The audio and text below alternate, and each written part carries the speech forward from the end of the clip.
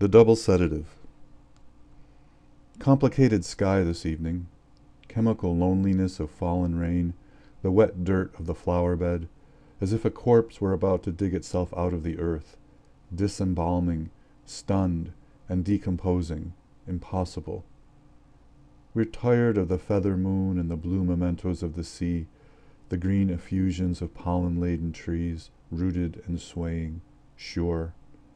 Tired of the river, relentless river, silt spiders and crawfish, tired of the ancient turtles in the canal, headless, visiting us in dreams. We walk away here like violence, bullets flying, thinking it's part of the show.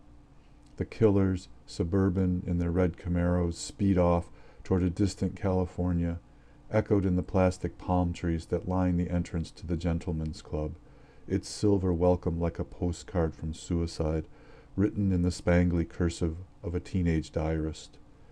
It's not as if we can ever decipher things, learn their origins, their meanings, sugar ourselves a certainty, as the mountains in the distance represent permanence, though they slowly erode.